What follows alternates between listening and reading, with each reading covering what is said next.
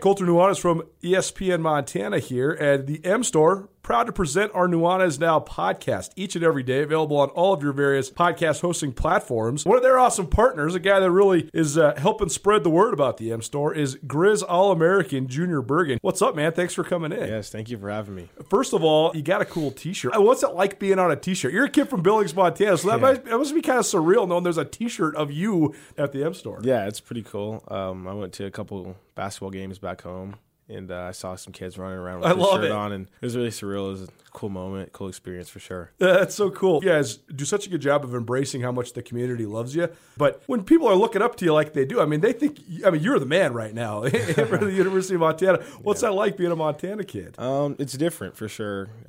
Growing up, you kind of look up to guys like who are in the NFL and stuff like that. But, it's just great to have a positive influence on these kids' lives. I just want to make sure I set the example and lead by example and give them someone to look up to. Go check out the M Store. They're located there at the corner of Higgins and Broadway here in the city of Missoula, and you can also visit anytime online, montanamstore.com. They have all the latest and greatest, a whole bunch of original Grizz gear, and of course, they have Junior Bergen t-shirts. Junior Bergen, proud partner with the M Store, as well as us here at ESPN Montana. Thanks for swinging by, man. Yes, sir. Thank you for having me.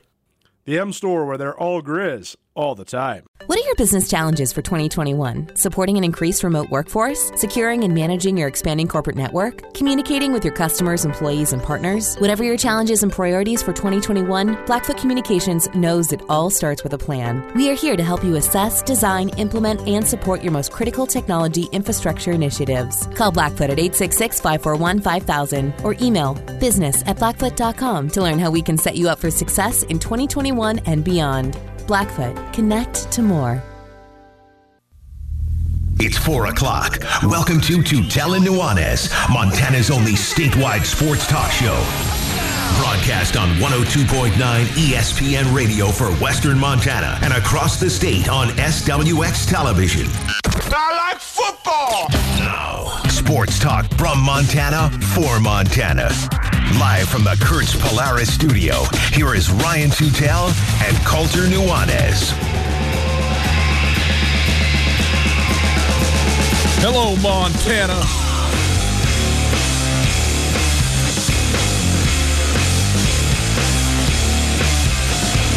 Quarterbacks at every level. The Bills and the Seahawks. Student of the week, Dane Oliver and the Sentinel Spartans in the postseason, and the chick who doesn't know sports. It's a Friday. It's packed like every Friday is, and we are so very happy to be with you on this Friday, letting us escort you down the aisle into your weekend. Thanks so much for letting us do that with you. Be there with you as you go about your day. If you would like to get in touch with Tootell and Nuanez, you could do just that.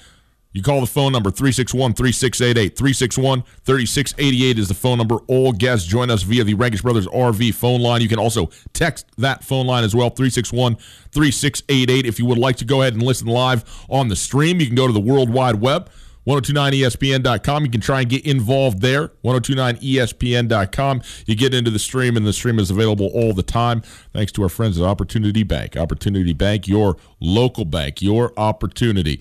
If you would like to, let's take a look at what we got in the show today. I'm trying to adjust my headset and do two things. I can only talk. I can't talk and anything, like fill in the blank. Right. No. See, I can only do two things. No, you think you can, but you can't.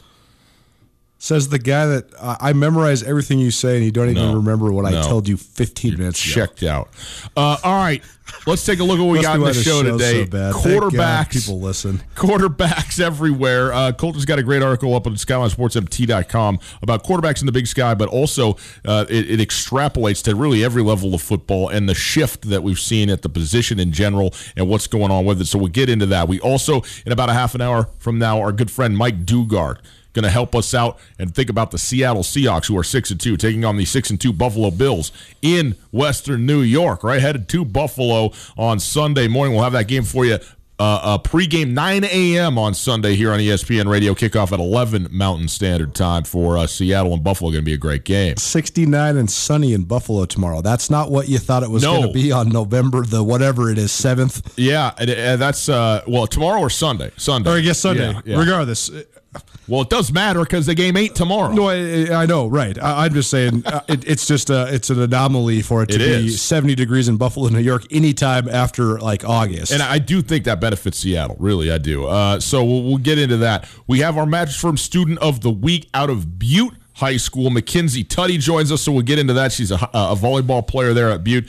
And then at top of the hour, our Garden City Spotlight featuring none other than Dane Oliver. Dane Oliver, the head coach of the Sentinel Spartan Sentinel, opens their postseason tonight in Missoula, Missoula County Stadium against the Great Falls High. And we look forward to that football game and talking with Coach Oliver about his team, the exemplary season they had, the bye week, what they did with that, now as they get ready for Great Falls to come into town. So we'll talk with him there. We also, of course, will speak with Carolyn, the chick who doesn't know sports, who has so very much to tell us, and it's all very enlightening every time. Okay, so there we go. That is the show today. We start, though, as we do all Fridays, taking a little break, getting our minds right with the Florence Coffee Company. Florence Coffee Company coffee break. It is November. You start to get some of the hot beverages going. You know what they got over there right now? I got myself here. Pumpkin macchiato. Not just a pumpkin latte, a pumpkin macchiato, people. This is the rage. This is the 2020 pumpkin movement that we're on here. I know Halloween's over. It don't matter. Go over there, get yourself a pumpkin macchiato, get whatever you want. Get yourself an iced coffee like Coulter's got. Get yourself a tea. Get yourself a huckleberry smoothie. I mean, yeah, no all. So it's a great way to start your weekend. Drop by the Florence Coffee Company. Their kiosks by you right now. You might as well go in there, get yourself energized for the weekend. The thing that we don't give them enough credit for, because the drinks are delicious. They're essential for some of us. Of course. They pump them out so fast, too. You're not wasting any time. No. We got our little location right there on Palmer Street, right when we're coming up to the office, and I literally know if I'm on my way here and I got 10 minutes to be here, and there's no car in the line, I could be here in 7 minutes still because they're going to give me my drink in 2 minutes. It's nice. I feel like a bit of a heel when I go on Fridays. I go a lot of times, but on the Fridays when I go, because often the folks that are working in there, the baristas and so forth, very personable, very sweet. Mm-hmm. What are you up to today? And I say, well, I'm working. I'm just sitting in my car, but that is what I'm here. I am actually working, and I look at them, and they are slanging, man. They're bouncing back and forth, running here and there, pulling shots, heating up coffee, and it's like, man. I said, you know what? I know that I said that I'm working, but you're actually working, and I don't want to take away because you are working far harder than I am. See, but you've been a barista before. I have. Yes, I have. It's fun, man. It's super fun. It's super fun. You got to slang it. You got your little process down, and you're pouring the shots in there. Right. It's fun, man. No, it's those girls kill it over there. They do, and they move it. So anyway, go have yourself a Florence Coffee Company drink today. All right, Coulter. I guess I got a confession to make. Oh boy. I think that a lot of times the coaches that we listen to, they spout coach lines, coach speak, but some of the cliches, or that are maybe assumed to be cliches, are so true. They're great lessons in life. Many cliches are cliches for that very reason. No question. And I think that Bobby Houck's take on the situation at large about the status of the Big Sky football season and if and when it's going to happen, if it's in the spring or the fall or whatever, has been a great one in the fact that he says, we are going to be ready to play whenever we next take the field. And I think that's going to make the Grizz take the field with a vengeance that we haven't seen in close to, if not more than, 10 years. I think it's going to be a systematic advantage for them. Jeff Choate is the master of saying, control your own 20 square feet. Control what you can control. Mm-hmm. We can't control the pandemic. You can contribute to helping your fellow man, but you can't control it. No, There's nothing we can do to make football come back any sooner. So I've taken those two things to heart and really have tried to not be grumbling about the prospects of football and what we've lost this fall. Mm-hmm. With the release of the Big Sky schedule, though, I actually had it leaked to me that they were going to release it this week on Monday. Mm-hmm. But I was, can't talk about it, can't release it, whatever. Just let you know so you can have a little blurb ready to go. And it started to hit me. And so I really buckled down and wrote some content this week at Skyline Sports because I've kind of been saving it for when people have some sort of interest. And I know there's always interest in content, but if it's not within your front view, it kind of goes to waste. But when I knew it was going to come, I was like, okay, I've been working on this story on the evolution of quarterback play on all levels of football for a long time. I said, I'm going to print it this week. So I started writing it. I was like, man, this is so fun. I love writing this stuff. And then when the schedule came out, I was like, man. So I sat there last night for 5 hours, pounding on the keys, breaking down every single game that is on the proposed spring schedule. And I came to the realization that this isn't some profound thing, but man, I miss football, man. I wish we had football going on. I know we have high schools, and that's been really fun engaging in it. I know the NFL has been great. I've been watching more NFL than I ever have before. Yep. Even been smattering in the FBS college football, even though I just can't stand it. And it really hit me, though, today. Like, I just really wish we had some Bobcat and Grizz football to cover. I wish there was a game this Saturday, man. It would be so, so great. It would be great. We would be like 2 weeks away from Cat Grizz. Man, and I just think that both these teams would be so good. Oh, man. And I just think that, like, right now we will be talking like, man, both these teams are like 6-1 coming into November. The collision course is set. It will give us so many things to talk about in the community too, besides all the stuff that we've been talking about, which I'm so freaking tired of talking about. Imagine if you could just go somewhere and talk about the Grizz instead of the virus or the election. I think that's what this show is for. No question. But you know how it is. I mean, we're out and about in the community, and there's so many people that we talk to all the time, and the Grizz isn't a conversation right now, hardly at all. And it really struck me how much we are missing it, and I can't wait for it to be back. Occasionally, it's hard to sometimes experience an absence. You experience presence, but not necessarily when something's not there. But occasionally, you can notice it. Not just obviously everybody misses something sometimes, but it can strike you, and I understand that. And also, look, man, if you want to go, the cup is half or maybe like a third full. Mm-hmm. There is a real chance that Montana does play football on February 27th. I mean, sure. That could happen, and that's not that far away, honestly. For sure. So now whether that, I don't know. I'm still trying to figure out if it matters. Like, I'm trying to figure out whether I care about the spring season, even if it happens and even if they play it. I mean, I of course you do to some extent, but I don't know. I'm trying to figure that out. Here's my bold prediction. I think that there'll be a little bit more than 50% of the FCS teams that opt in. And so there will be a form of the FCS playoffs, but it's not going to be what it really should be or could be. Mm-hmm. I think in the Big Sky Conference, I think that the West Coast schools are going to have a really hard time playing. I think that some of the schools that have financial challenges right now are going to have a really, really hard time putting together a full season. But I do think that, like Montana's opener at Northern Arizona, I think that game actually has a above 50% chance of happening, even if it's just like an exhibition game or something like that. Because I do think the two schools have enough of a relationship because they both are charter members of the Big Sky. Bobby Houck has his ties to Flagstaff because he coached there once upon a time. It's in a dome. NAU, despite not having that crazy of a fan base, doesn't have that big of financial struggles because they have such a gigantic student body. So, maybe it happens. I don't know. We'll see. Yeah, we will. Well, we will see. But, it ain't like it would have been, obviously, because nothing is. It's Tootell, Nuanez, 102.9 ESPN Radio. You know what? It's not now like it once was. Quarterbacks. Yes, and offensive football in general. No doubt. You wrote a feature about this very phenomenon, I think kind of centering in on Big Sky Conference quarterback play, but particularly the two Montana schools, but also just Big Sky Conference quarterback play. But it extrapolates larger than that. So give us the thesis here, Coulter. Well, so honestly, the Big Sky Conference is a great microcosmic example of what I was analyzing in this piece and the discussion I want to have with you. Quarterbacks who can move the pocket, throw on the run up-tempo offenses, use their legs to create manufactured broken plays. And I'm not talking about pure running quarterbacks. I'm talking about quarterbacks who can run. Yeah. Think Aaron Rodgers. That has actually been among the most prevalent and among the most consistent keys to success in the Big Sky for, honestly, close to 40 years. You go back to those great teams that the Idaho Vandals had in the 80s, from Ken Hobart to Doug Nussmeier. Those guys could move the pocket, throw on the run. They were running a lot of run-and-shoot style concepts. You look at what Portland State was doing with Mouse Davis when they had who's the quarterback that Neil Lomax, and some of the great players that they had when they were D2, and then they move up to D1, same sort of deal.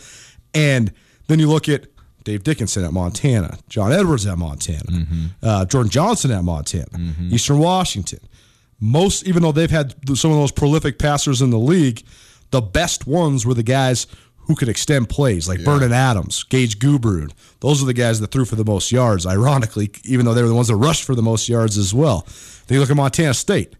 The tradition of running quarterbacks there is as good as anywhere. Both the guys who can move the pocket, like Travis Lulay, Janarius McGee, Dakota Prukop, but then true dual threats, like Prukop, like Troy Anderson. I wouldn't even call Troy Anderson a dual threat. He's a single threat, but he's the greatest running quarterback in the history of the league because he ain't a quarterback. No, he's not. But he rushed for 1,500 yards and 21 touchdowns, and he was one of the most explosive players we ever covered. And I think that the perception of, okay, these guys are great college players, it got me thinking about how much football has actually become homogenized, and usually homogenization is not a good thing. But in this case, I do think it is. Because now, when you look across all levels of football, no matter where you're talking about, Montana high school football, the Big Sky Conference, the Pac-12, the Big 12, the AFC North, the AFC South, whatever you want, the NFC West, whatever division you want to say, whatever level of football, the priorities of what you want in an elite signal caller have actually become streamlined. And I was thinking about this through the lens of the Miami Dolphins take on the Arizona Cardinals on Sunday. Yes. This is a rematch of one of the most exciting college. I always bag on the college football playoffs, but there's actually been some unbelievably exciting games in the college football playoffs. Absolutely. My whole piece of scrutiny is how hard it is for teams that aren't the Blue Bloods to get in. But once the Blue Bloods are in, feed me Oklahoma, Alabama all freaking day. Well, there's a reason it's hard to get in because it's an idiotic setup. Right. That's why. We'll get to that later in the show because I do have to take you to task again about this whole debate we're having. But that 2017 college football playoff game between Oklahoma and Alabama was Tua Tagovailoa before he got hurt against Kyler Murray when he was at the absolute height of his powers. And that was the moment. I had heard about Kyler Murray. We'd watched him a little bit. But in that game, you know about this little fast guy who plays baseball and he's athletic, but you're thinking, okay, but he's 5'11". Can he actually play in the NFL? And when you watch that game and you watch him just throwing 60-yard bombs out of his back pocket and just throwing 70-mile-per-hour slants across the middle, you're like, oh, yeah, he could play quarterback in the NFL. But even take that matchup, Tua Tagovailoa and Kyler Murray, two 6-foot or less quarterbacks who are mobile and throw rockets, but nowhere close to the traditional NFL quarterback that dominated the landscape for like 5 decades pretty much. And even 10 or 15 years ago, you'd look at that game and you say, this is a matchup between tremendous college players, but there's no way those guys are going to fit in the NFL. They can't fit in an NFL offense. They don't do the things NFL quarterbacks do. They're not tall enough. They're not orthodox enough. We'll have fun watching them as college players. They're going to get washed out. Well, now we've seen this amazing tipping point spearheaded and pioneered sort of by, you actually got to give Drew Brees a little bit of credit for it because Drew Brees was one of the first guys. Yep. But absolutely then the tipping point came with Aaron Rodgers and Russell Wilson, and now we have this entire influx of quarterbacks. If you name the top 10 quarterbacks in the league, pretty much every single one of them, what do they do so well? They move the pocket. They stretch out plays. Patrick Mahomes, Lamar Jackson, Deshaun Watson, Russell Wilson, Kyler Murray, all the best guys in the league are athletic dual-threat running style quarterbacks. But then you extrapolate that down each level of football. It's the same thing with the Power 5 in the FBS. It's the same thing in the Big Sky Conference. It's the same thing in Montana high school football. Why is Sentinel so good?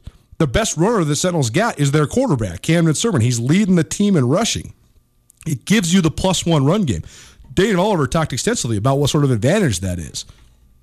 So I just think it's fascinating that the homogenization of the quarterback position has caused for the homogenization of offensive schemes. And again, most of the time I think homogenization is bad by and large in sports, and it's not bad in football because now this gives you the ability to run everything. People talk about the rule changes and how that's made this offensive explosion occur. The rule changes are completely secondary to the concepts that are being run by the athletes that are running them. One reason I think that you're seeing this at the NFL level is, let's say there's 2 reasons, and there's the obvious reason. The obvious reason is that the NFL started to see and value, multiple threat, multiple abilities, whether you're an elite runner like Lamar Jackson or just super savvy in the pocket and can get out and make a play. So that's the one thing is the acceptance. But the other thing is, where do professional quarterbacks come from? College. Where do college quarterbacks come from? High school. And for a long time, if you were a big kid, let's say this, at the high school level, a lot of times it's your best athlete that is your quarterback. No question. But then for so long, that guy got switched positions right away. Went to college, and now you're on the defense. So went to college, now you're a wide receiver. And it's still not that uncommon because, I mean, you look at Montana State's roster, for example. I think that 30 guys on Montana State's roster played quarterback in high school. That's right. But I think that you're getting a lot more coaches at high levels of college football and then obviously in the NFL who are going, let's get the best athlete we can find to play quarterback. But also, I mean that, to play quarterback. You have to be able to play the position. You can't just be, a great runner, a great mover. You can't be Troy Anderson, for instance, to play quarterback in the NFL.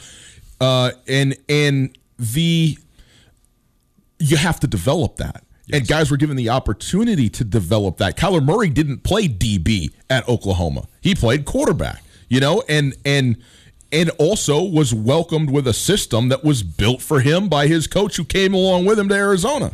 That's why a guy like Kyler Murray, I think he has a chance to be the first of his kind in the fact that a small athletic quarterback who runs an up-tempo spread offense, Kyler Murray's the only guy that I can think of that has gotten to experience that at a high level at all levels of football. The Kansas City Chiefs, Andrew Reid has catered a lot of his offense to what Patrick Mahomes can do. But Kyler Murray truly has run the Texas Tech style spread since he was a sophomore in high school in Allen, Texas. He's been running the same system since he was 15 years old. And he's the only player really in NFL history that then ran that system for Lincoln Riley. First Cliff Kingsbury at Texas. No. Kyler Murray's not a transfer. No. Sorry, I get them all mixed up. Baker Mayfield. Baker was there with Patrick Cliff. Mahomes. Cliff was saying he loved Kyler. And Patrick Mahomes was also, right. Okay, I got you. Regardless, Kyler Murray runs it under Lincoln Riley, right. And then they hire Cliff Kingsbury in Arizona because they know they're going to draft Kyler Murray, so he gets to run a pretty similar system to what he ran at Oklahoma. That's one of a kind. Obviously, the Seahawks are showing what Russell Wilson can do now.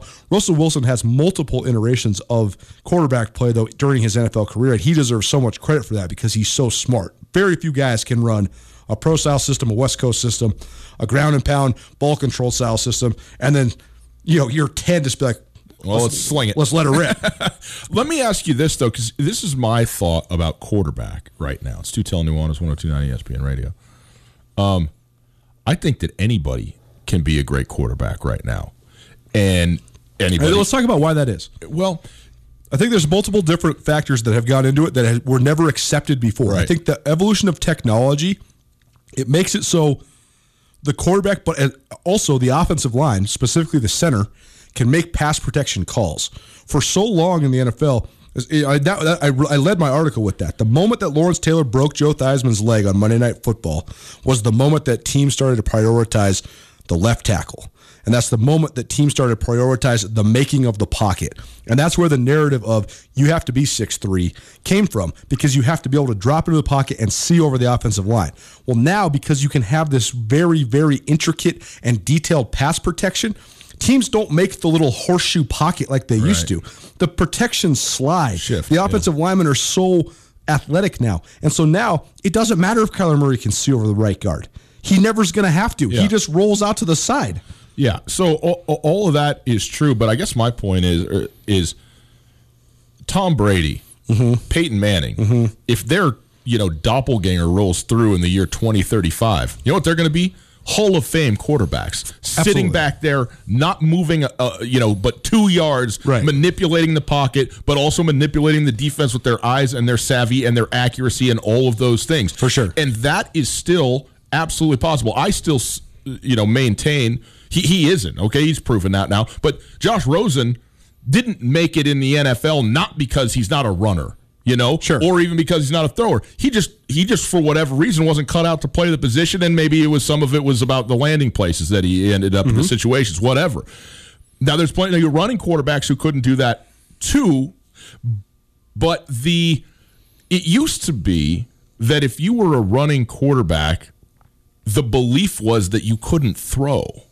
Like that, like all you can do is run. And so that's not good enough. Like, how are you going to sit back there and learn to be a pocket passer, right? And that's what is so ridiculous about this modern era is that Patrick Mahomes is, I wouldn't consider him an elite runner, but he's definitely an above average to adequate runner who has one of the greatest arms in the history of the NFL. No doubt. But Kyler Murray is one of the greatest runners in the history of the league, who also has one of the best arms that we've ever seen. Who also slings. Absolutely. And Russell Wilson, too. And by the way, Kyler Murray, that doesn't mean, though he can do those things well, he's got a great advantage, doesn't mean he's going to be, or it was no guarantee that he would be a great quarterback. Right. And he's still got a lot of work to do to be a great quarterback, but you can see it coming. But there's so much that goes into it, but all of it is made easier for both for you as a player and for the offense in general if you have the level of skill he has at those two items, moving his feet and moving his arm, throwing the ball. So it's a new sort of era in that way, but it isn't to me a shift out. It's an expansion. Sure. We're not moving on from Drew Brees. No. We are just we're adding this group of guys who can also do it. Trevor Lawrence, by the way, who's a great runner too. I mean, I saw him put his foot in the ground, take it to the house. For sure. But he's the prototype, right? 6'5", sitting back there just piping balls down the field. For sure. This was my number one argument for why I thought Justin Herbert could be good, though, because Justin Herbert is athletic. He can extend the pocket, certainly. He may be even underrated for his. Oh, absolutely. His he ran ability. A 4.6 and change at the combine. I mean, he's as fast, if not faster, than Josh Allen, and he's almost just as big. He's taller. Yeah. And he's got a gun. He doesn't have quite an arm like Josh Allen, but I mean, it's not the athleticism though that made me argue for Herbert. Though it's the other side of the thing. Peyton Manning was one of the greatest of all time because of the pictures that exist in his head. He truly had the photographic memory. So when he sees the picture, he can pick the next picture. And when the picture starts to develop, he knows exactly where to go with the ball. Yeah. He's impervious to making mistakes. Yeah, just about. And so is Tom Brady. And that is still going to be the absolute number one advantage you could ever have playing quarterback. I just don't know if we're ever going to see again, though, a generation of guys that get the chance to be entrenched as starters for such a long period of time so then that the pictures can become so prevalent. Like this last generation, which is on the tail end of Phillip Rivers and Ben Roethlisberger and Drew Brees, they're almost on their way out now. That's a group of half a dozen guys who got to be starting quarterbacks in the NFL for 20 years. Yeah. I don't know if that's ever going to happen again because and that's credit to all those guys. But by the time you get to that point, the encyclopedia within, I mean, think of the brain Tom Brady has. No doubt. There is no coverage you can throw at him that he doesn't know. That's the thing that I've said about football forever is like, we say these guys, they play 2 seasons and you go, he's no good. Right. But it's 30 games. That's like a third of a basketball season. Right. Like if you have a rookie and he rolls out there and isn't what you thought he was be with a 3rd overall pick in the NBA, in December, do you go, well, we're moving on from this guy? Right. But I mean, that is the nature of football too. I understand that. You're not good. You don't get to play 1,000 games in your career. If you're lucky, you play 100. And if you're these guys, you play several hundred. Sure. But those reps, every rep creates a bigger distance between you and the next guy who didn't get it in football, bigger than all the other sports because of that reason. I think the one last thing that's worth noting, too, though, is I think that one of the things that has benefited this new generation of quarterbacks, and we'll call Russell Wilson the old guy of it, and then all these other guys that are younger than him, has been almost every single one of them was at the very least exceptional high school baseball player, at the very most one of the great baseball prospects in the country. Kyler Murray was number 1 pick in baseball too. Well, he's a first round pick. Excuse me. Yeah. Russell Wilson was a first round pick in baseball, right? Maybe I don't know if he's first, but he definitely. Russell Wilson spent multiple years playing in the minor leagues. Like Russell Wilson had a legitimate chance of going playing a professional baseball. His rights are still owned in Major League. Lamar Jackson was a great high school baseball player. Yeah. Deshaun Watson played high school baseball. Justin Fields was a great baseball player. That to me is the other thing is you can move the pass protection now, you can move the pocket now, but also the arm angles that these guys can throw at. I mean, how often does Russell Wilson throw and you're like, man, that looks exactly like a shortstop? What about Ben DiNucci? Great arm angles. Oh my gosh. There's a difference between changing your arm slot and completely panicking and just pinching the pumpkin until it falls out of bounds. It's Tootell, Nuanez, 102.9 ESPN Radio. Good chat. Take a quick break on the other side. Mike Dugar joins us, covers the Seahawks for The Athletic, joins us every Friday. We got 12 minutes for you Seahawk fans, 12 for the 12s. Next. What are your business challenges for 2021? Supporting an increased remote workforce? Securing and managing your expanding corporate network? Communicating with your customers, employees, and partners? Whatever your challenges and priorities for 2021, Blackfoot Communications knows it all starts with a plan. We are here to help you assess, design, implement, and support your most critical technology infrastructure initiatives. Call Blackfoot at 866-541-5000 or email business@blackfoot.com to learn how we can set you up for success in 2021 and beyond. Blackfoot, connect to more.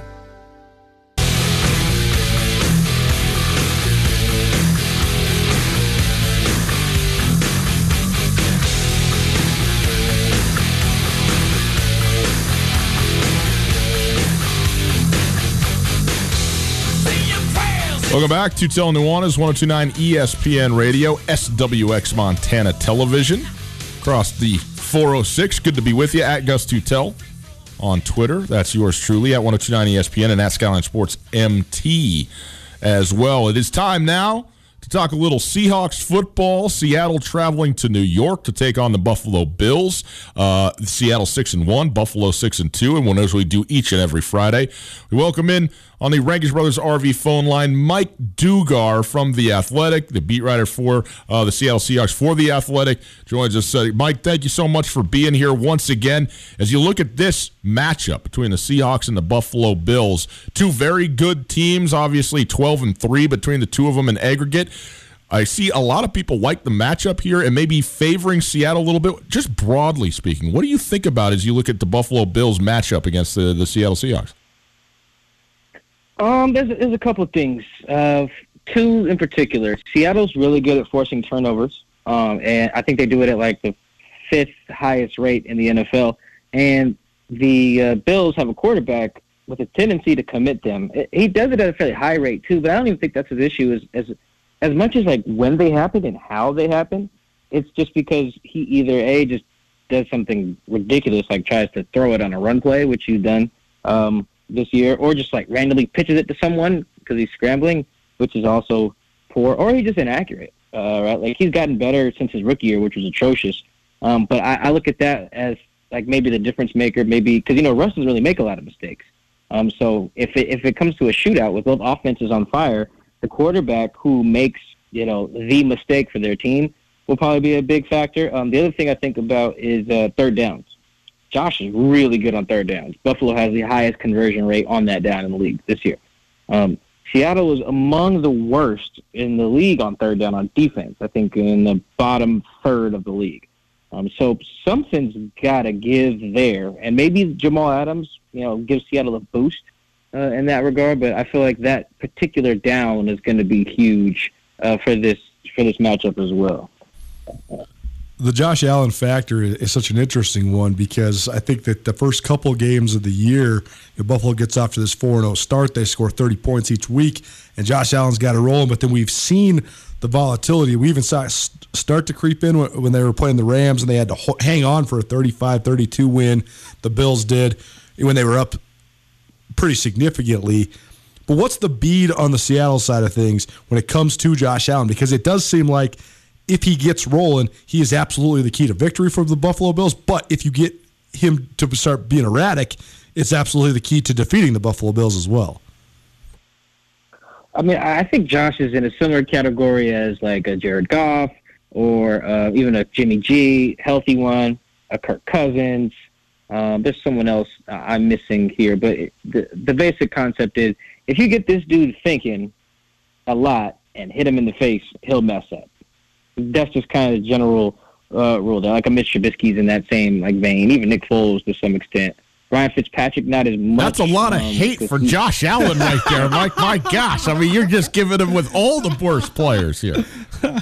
No, but I think there's a theme here with these guys. They potentially have a high floor. Like Ryan Fitzpatrick's floor is so high, he got a nickname, right? And like Jared Goff's floor was so high, he was able to go to the Super Bowl. Same with Jimmy G. So the floor is relatively decent. I think Goff's is probably the highest of all the people I named, maybe Kirk Cousins.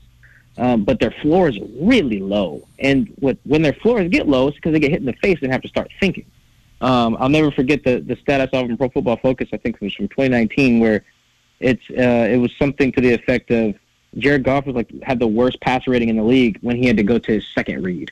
And while Josh isn't that bad, it's similar, and that like once some quarterbacks, when you get them thinking, it's really hard for them to just be as good as they are supposed to be. That's what separates, I think, some of the elite quarterbacks is you have to process information at a high rate, and you have to do it in high stressful situations, and you have to still perform. You have to make the throws, right? That's why like guys' pro days and stuff aren't very informative sometimes.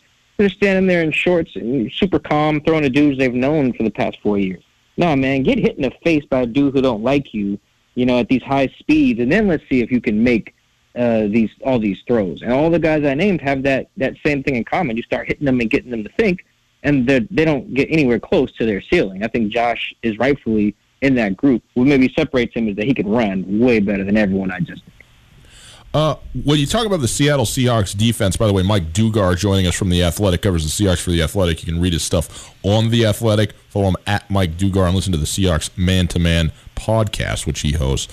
The return of Jamal Adams, which you cited, is obviously huge for this team. They also welcome Carlos Dunlap to try and help out at least a little bit with something like a pass rush, trying to get after a quarterback.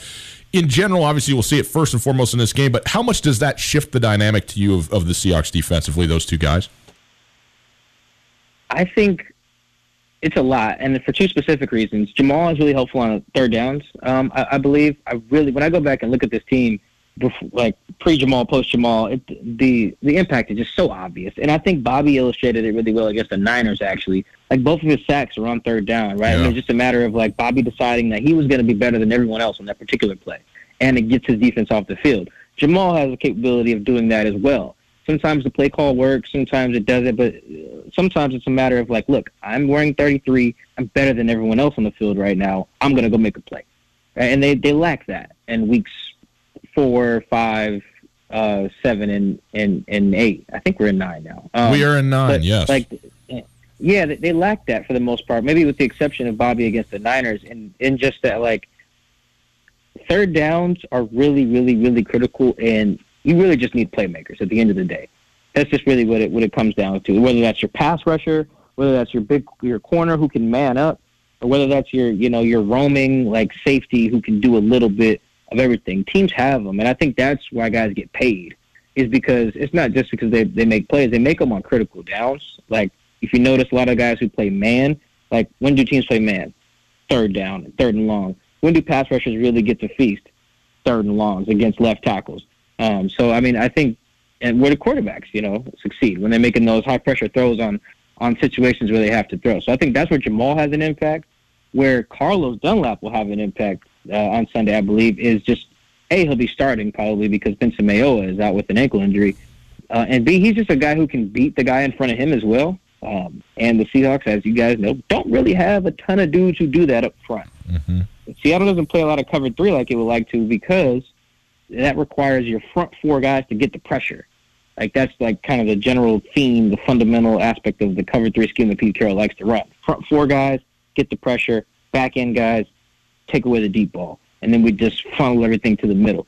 Well, if you're not getting any pressure with the front 4 guys, then none of that really works. Right? And your defense ends up bad. So if Carlos is at least the one guy who can consistently beat the dude in front of him, okay, I think we got something here. I think Jay Reed should probably have a good day too against Buffalo's backup center. I think their guy Mitch Morse I think he has a concussion. So if Jay Reed's able to feast too, that should be good for the defense. What's Chris Carson's status for this game? Chris is out. He's out again. It sucks, man. Chris he's trying. It doesn't sound like he had a setback.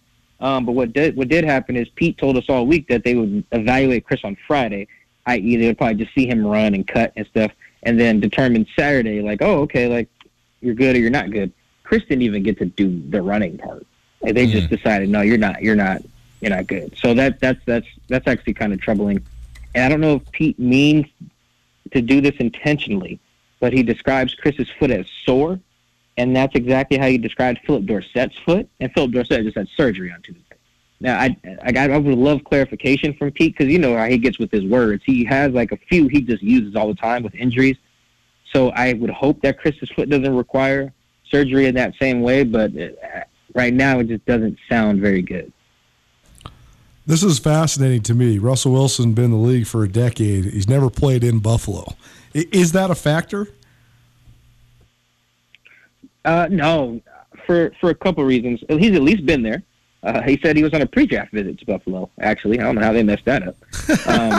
But I don't know who their quarterback was in 2011. Hey, man, every team in the league messed up on Russ, right, you know? So that's what it is.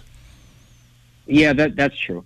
So he's been there. And Russell, before he goes to every stadium, he goes to Google Images and, like, looks at all the different angles of the stadium that he could find and, like, visualizes himself in the building. I learned that he did that when I was talking to him about going to Jacksonville for the first time in 2017. And then when they always do a walkthrough the day before the game anyway. So, like, Russell's just so big on visualization that I don't think any of that really matters. Like, once he gets in the zone, he's fine. I think the only stadium he really has trouble in is Lambeau. Actually, I think he historically is really bad at Lambeau. Like, the offense doesn't really score many points. They always lose. Yeah, I think he moved it well in the playoffs. But yeah, I think if I'm worried about the venue, that would really be it. Side note, I watched the last highlights of the last 2 times they played Buffalo. Man, he was moving a lot faster in 2012 in that game that was in Toronto. Young Russ had some legs now. Man, I remember that game when they were in the gray, the wolf gray unis, that he was just going nuts in that football game. Yeah, and he could really, I can't overstate, like, his running ability was really, really, really key in that game and many others.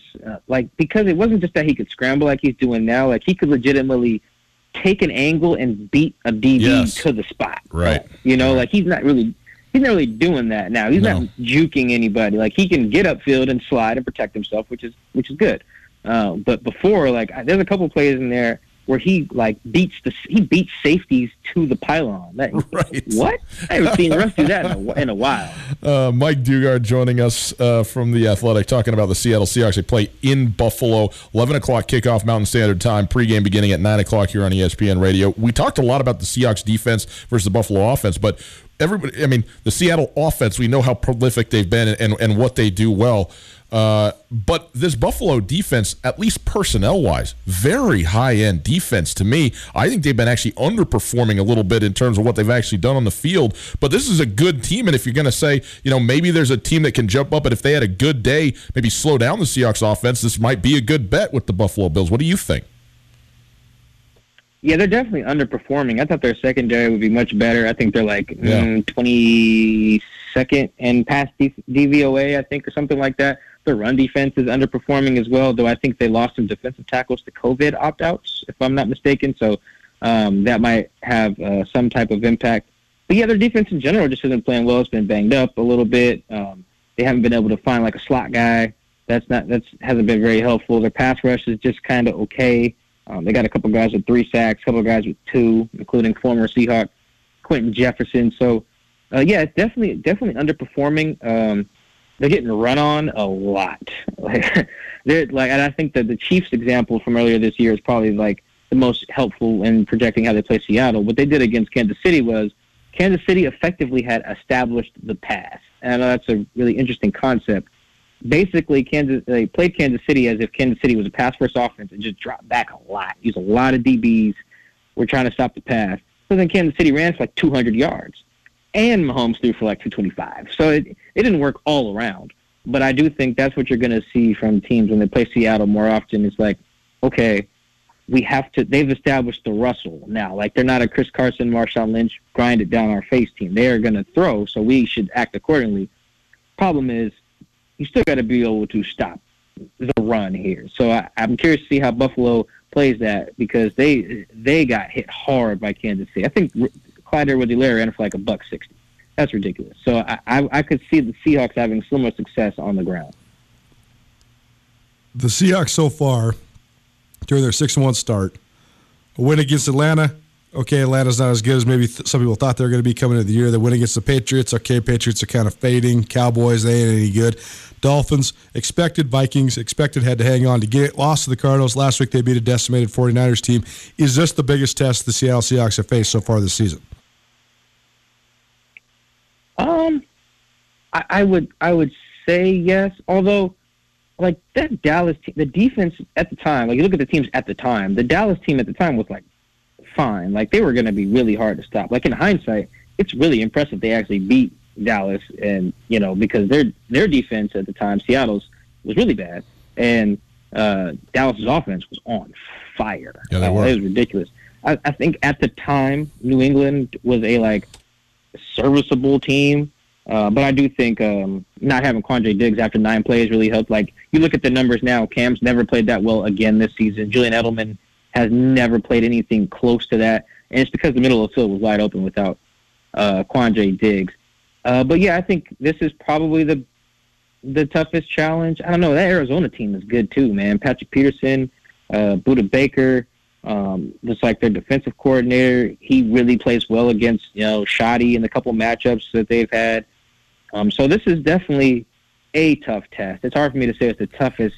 I mean, Josh Allen's a turnover-prone quarterback, and like I said, this is another bad defense that they're coming against as well, and they get Jamal Adams back. So I think it's right up there with maybe the Arizona game.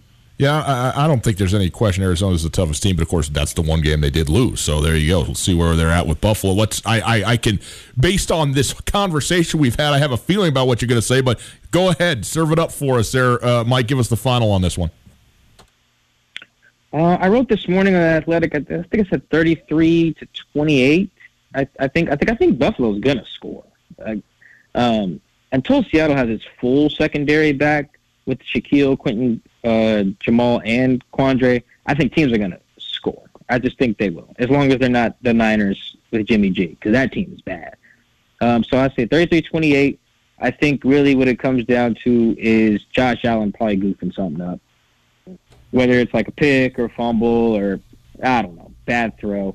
It just, I think it's going to require perfection on the part of the Buffalo offense in order to keep up with Seattle's offense. And the one thing I've seen from Josh Allen is that he ain't perfect.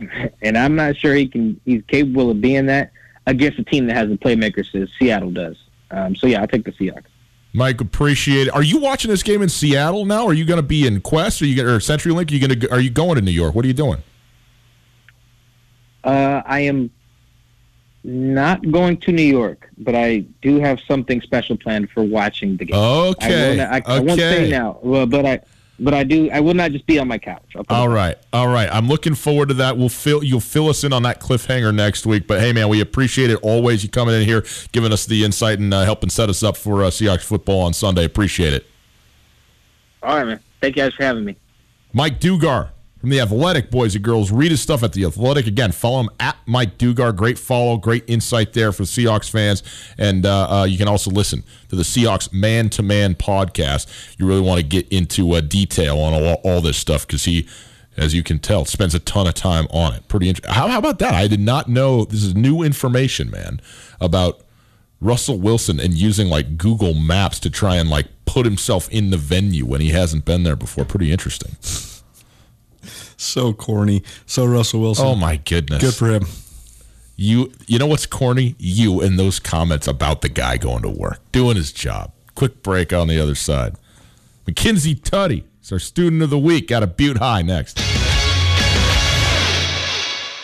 Coulter, obviously, if people are traveling, you got to have them stay somewhere else, not with you. That's true even when COVID isn't going on, and especially now. So you send them out to the Wingate. We know that. That's obvious. What you might not know is about all the meeting space they have out there, convention space, and even personal office space, because God knows I can't stand being with you any much longer. I'm going out there. I'm going to lock up my own personal office at the Wingate. You can do the same thing. If you need a business space, whether it's for yourself personally or you're just tired of doing Zoom meetings, you just want to see other humans, but you want to be socially distanced, the Wingate has great business meeting rooms. You can space out. They have all the hookups and technology you're going to need for any sort of meeting or presentation. Or if you're like Ryan, you just want to have a place where you can work in peace and quiet, the Wingate Inn also a great option for those that live and work around Western Montana and the city of Missoula. If you have anybody coming through town or you want to get your kids out of the house, Wingate also has awesome rooms, great business rates. The pool is back open. They've done a great job of making sure that's going to be safe for you and your family. The Wingate Inn, located in Missoula, it's an excellent option for business travelers, local business people, or anybody coming through the city of Missoula. Let the Wingate Inn make you feel at home even when you're not.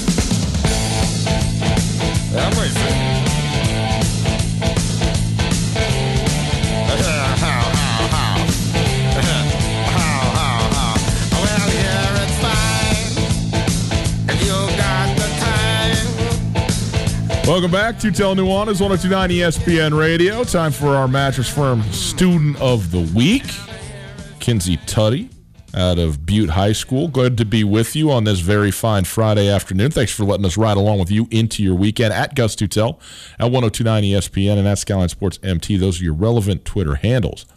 Well, happy to welcome in our Mattress Firm Student of the Week, a senior out of Butte High School, Mackenzie Tutty. She's a volleyball player there. Hi, Mackenzie. Thanks so much for being with us. How are you? Good. How are you? Doing well, and we're excited to talk to you this week. Plenty to go through. You have played volleyball for 4 years at Butte, right? And had 3 different coaches in the process. But this senior year that you just had, your head coach Shane Jorgensen came in, and you guys had a wonderful season, really enjoyed it, and kind of set the stage for the future of Butte volleyball, right? Yeah, he was good. We all got along with him really well, and he's going to be good for the future years to come. How did you get into volleyball early on? Well, I started in the 5th grade just with elementary school, and my aunt, Maureen Boyle, is the head coach at Carroll, so I kind of have a background within the family and just kind of gotten into that, and then having her be able to help me along the way was also a big boost. Volleyball's so fun because of the crowd, the atmosphere, everybody's getting all into it, but this year not the same probably because you didn't have as many fans in the stands. What was that like, playing in front of maybe a little bit more empty gyms, but also still getting a chance to play and finish your season? Yeah, we were lucky to be able to have the opportunity to be able to even play this year, but the empty stands were definitely a big change. We were lucky to be able to have our parents there, and they did a pretty good job of giving us some sort of atmosphere, and you had to bring a lot of your own energy, which was definitely a change, but it was good. It helped you play a lot better just knowing that you needed to trust within and just bring your own energy yourselves. Mackenzie Tutty joining us. She's a senior at Butte High School. She's our Mattress Firm Student of the Week. And Mackenzie, you also have been doing quite a bit with Special Olympics there in the Butte area. I know you did some refereeing for some basketball, but you've also been participating in a bunch of other sports with those kids, huh?